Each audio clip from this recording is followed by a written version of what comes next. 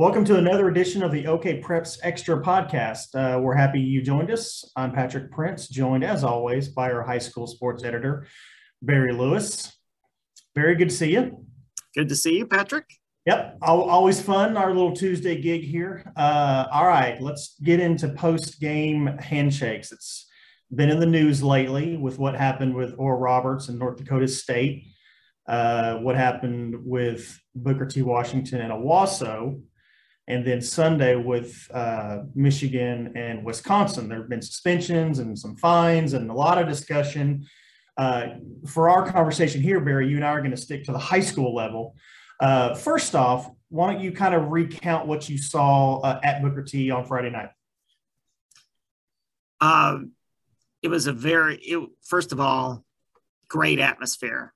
Maybe the best atmosphere for a high school game I've seen. Well, definitely this year, maybe even longer than that, because it was a battle for the Frontier Conference title. Booker T, with a win, could have had sole possession of it, and Owasso was trying to get a share of it, which they eventually did.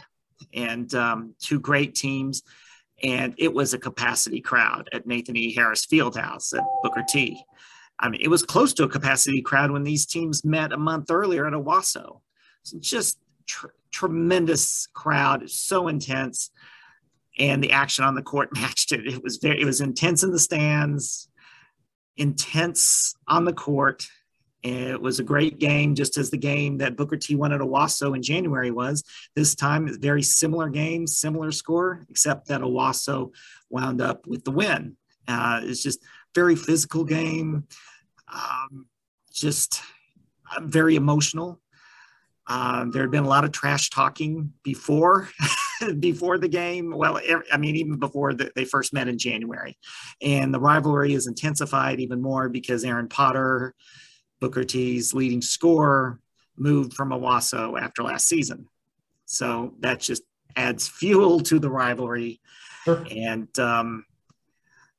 very physical game. And so when the game ended after Owasso won, it was just, I don't know, it was an instinct in me that having seen the ORU game the previous night, I just had although the atmosphere and the crowd may not have been the same that night because they didn't have a bunch of fans from the visiting team there for the ORU game. Mm-hmm. The action I saw on the court just seemed really somewhat similar. I just had a vibe that something was going to happen. So I was like paying really close attention to the handshake line. And I was wishing they wouldn't do handshakes. And it was sort of actually also very reminiscent of the TU Bowl game. The feeling I don't know, just maybe having watched these games for 40, 50 years, that sometimes you get a sense when something bad's going to happen after the game, as far as an exchange of words. Once you know, it was very similar to the ORU situation. Words erupted because there had been so much history. And then as Owasso was going into its locker room, then some Booker T players were chasing them. And thankfully, coaches and security people and others were able to step in before the thing blew up and something occurred that you couldn't take back.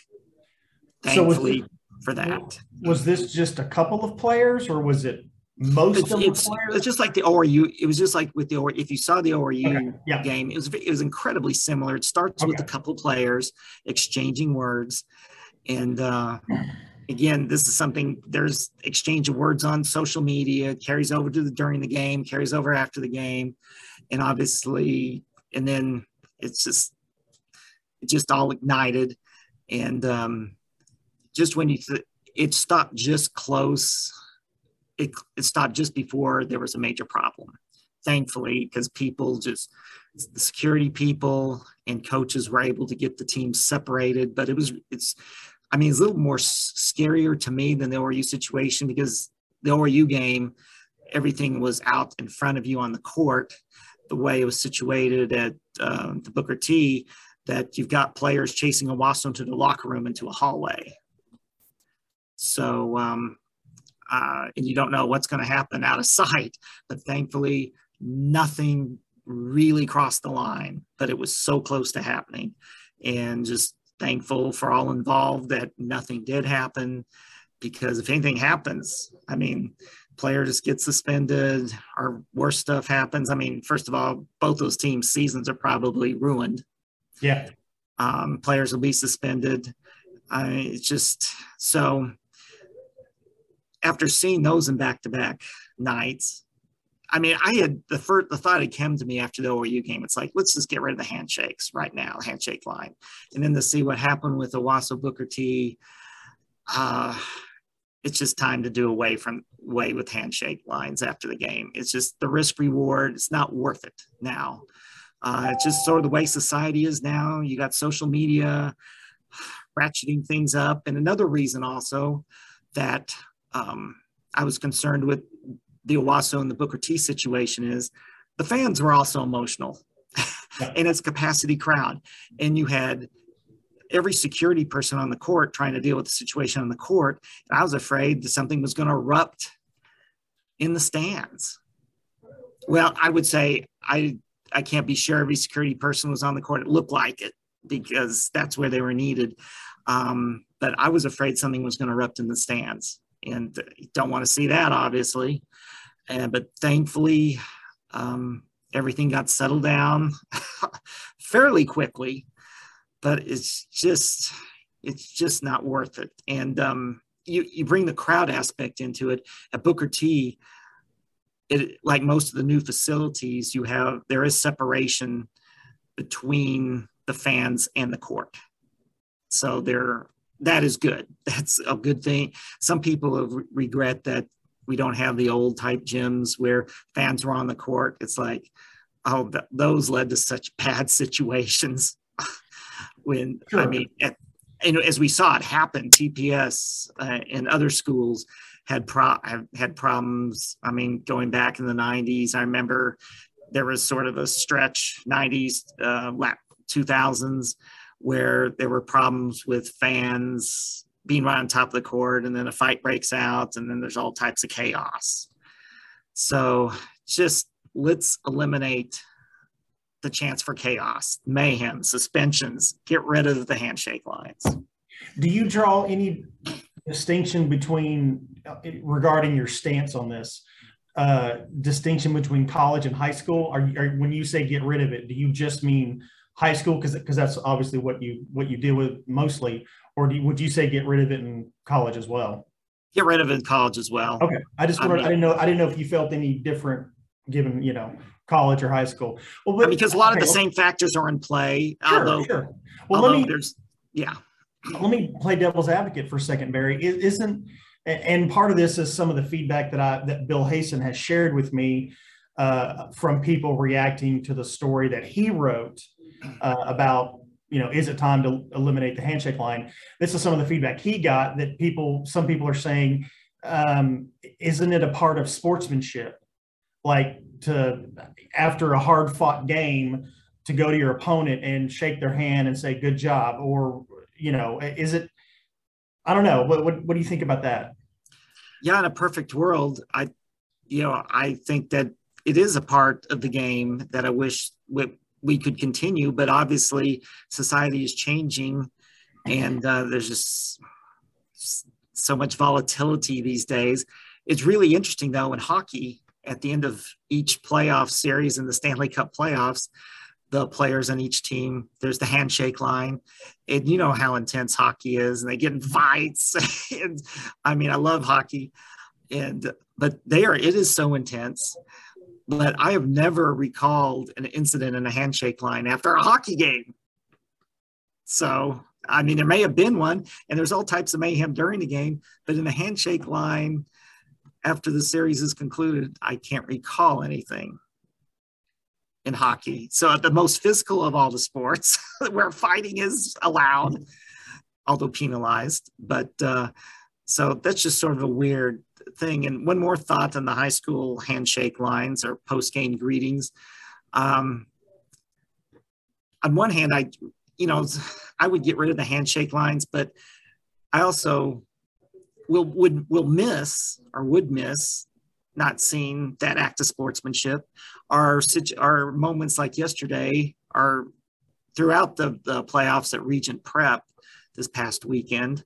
I went to 2 of their games, and after the games, they've got a prayer circle where the Regent players invite anyone from the opposing team in.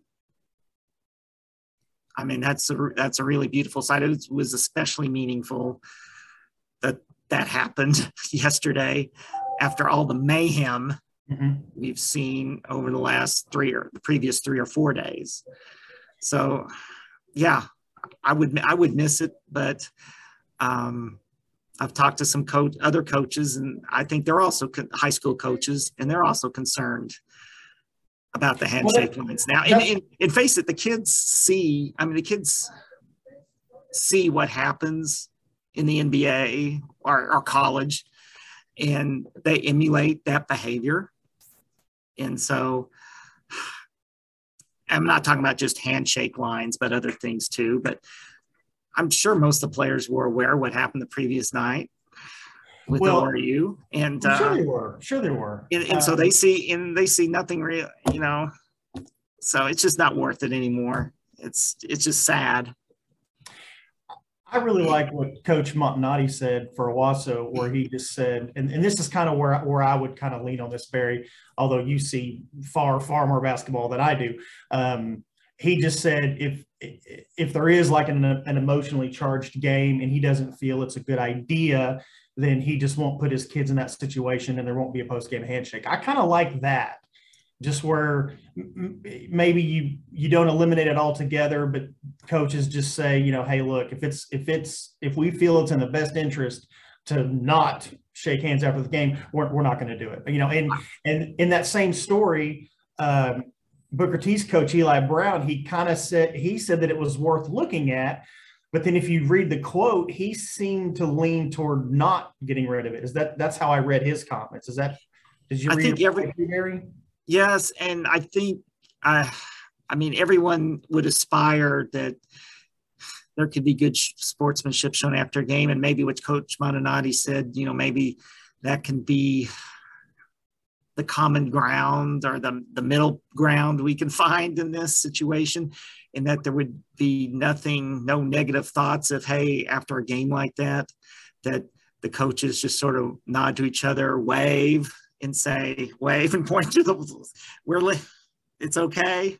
And that there's no negative things cast upon them saying, hey, you're not shaking our hands.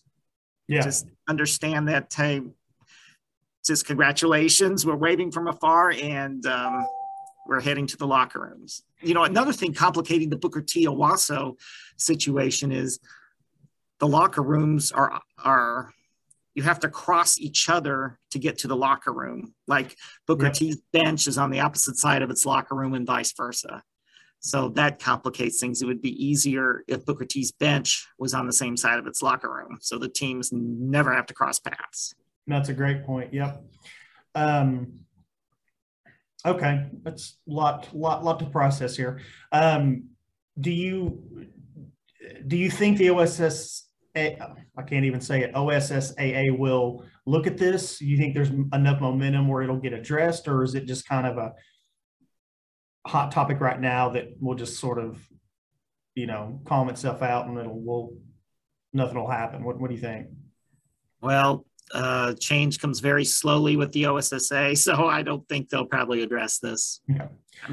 After all, the playoffs are still handled or drawn up in basketball the same way now as they were in the 1980s. So with the last 2 weeks of play not counting and everyone being frustrated by that, and coaches would, I think, want more games to count than would do now. And so the same reasons that are communication reasons and technology reasons that were given in the 1980s for not having the last 2 weeks count in the season, they're still given today, even though we know technology is a lot different now than it was in the 1980s. Yeah, very, very different indeed.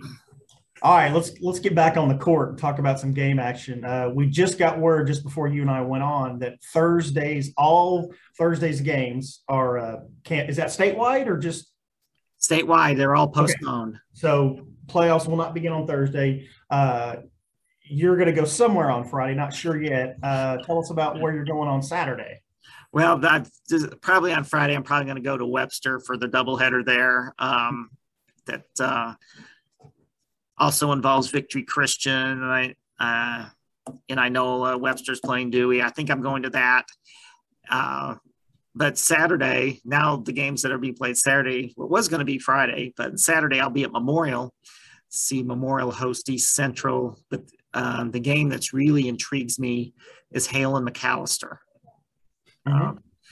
They both these teams have records of 12-10. So McAllister's first winning season in 10 years. I think this is Hale's second in 10 years.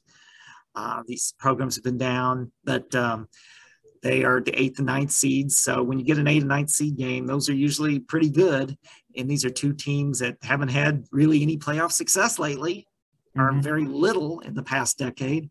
And so this is new territory. And one of them is going to cap off a really good turnaround year with the playoff win. And if you win that first regional game, then you're guaranteed a game to the area tournament. And McAllister, I'm looking forward to seeing McAllister's superstar Adonai Holloman, who's he's going to be playing major college basketball, and looking forward to seeing him. And Hale's I haven't seen Hale yet this year, and I've heard so many good things about them. Cabron Lewis and Jakari Barnes. So looking forward to seeing them as well. So I think that's going to be a great game. There's going to be a lot of good games. Muskogee in 6A boys, Muskogee Union could be which is at Jenks, could be a blockbuster matchup. Exciting stuff. A lot going on. So this past Sunday, we unveiled our Inside Outside contest. Why don't you tell us a little bit about that, just in terms of it's same as it's been in years past, but why don't you kind of brief us on what's going on there? Yes, go to okprepsextra.com and you can vote until 2 p.m. on March 4th. And we've got 15 of the best inside and outside players each on both the boys and the girls. And this is sort of a unique situation where this year we've got 3 of the 4 defending winners from last year who are back as candidates. So Nate Bytel, last year's Mr. Outside, is going to try to win it 2 years in a row, plays for Regent Prep. And I saw him play this past weekend. It's good to see him back in action. And he's excited about the contest and got a video on that on site. So, and then on the girls, we got Honesty Smith from Booker T, Washington, and Talia Jones from Broken Arrow as our winners from last year.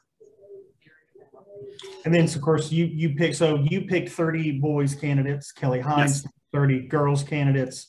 Like you said, voting is open until March 4th. So you can go vote, and we have little bios on all the players. So just a fun contest. We've done it. How many years have we done this now, Barry? Oh, I think we've done it. I'm going to guess this is our 8th year. See, I'd have guessed like 5th. I'd have been way off, but yeah. Yeah, it goes back at least to 2015. And this is not to be confused with our postseason awards. Yes. Because those all world awards, we take in the postseason awards, we take all the postseason performances into account. So those there's still a lot of season left to play. But these we want to give the fans their opinion on who's the best player as of right now. So, and this is the way they can express it. Sure.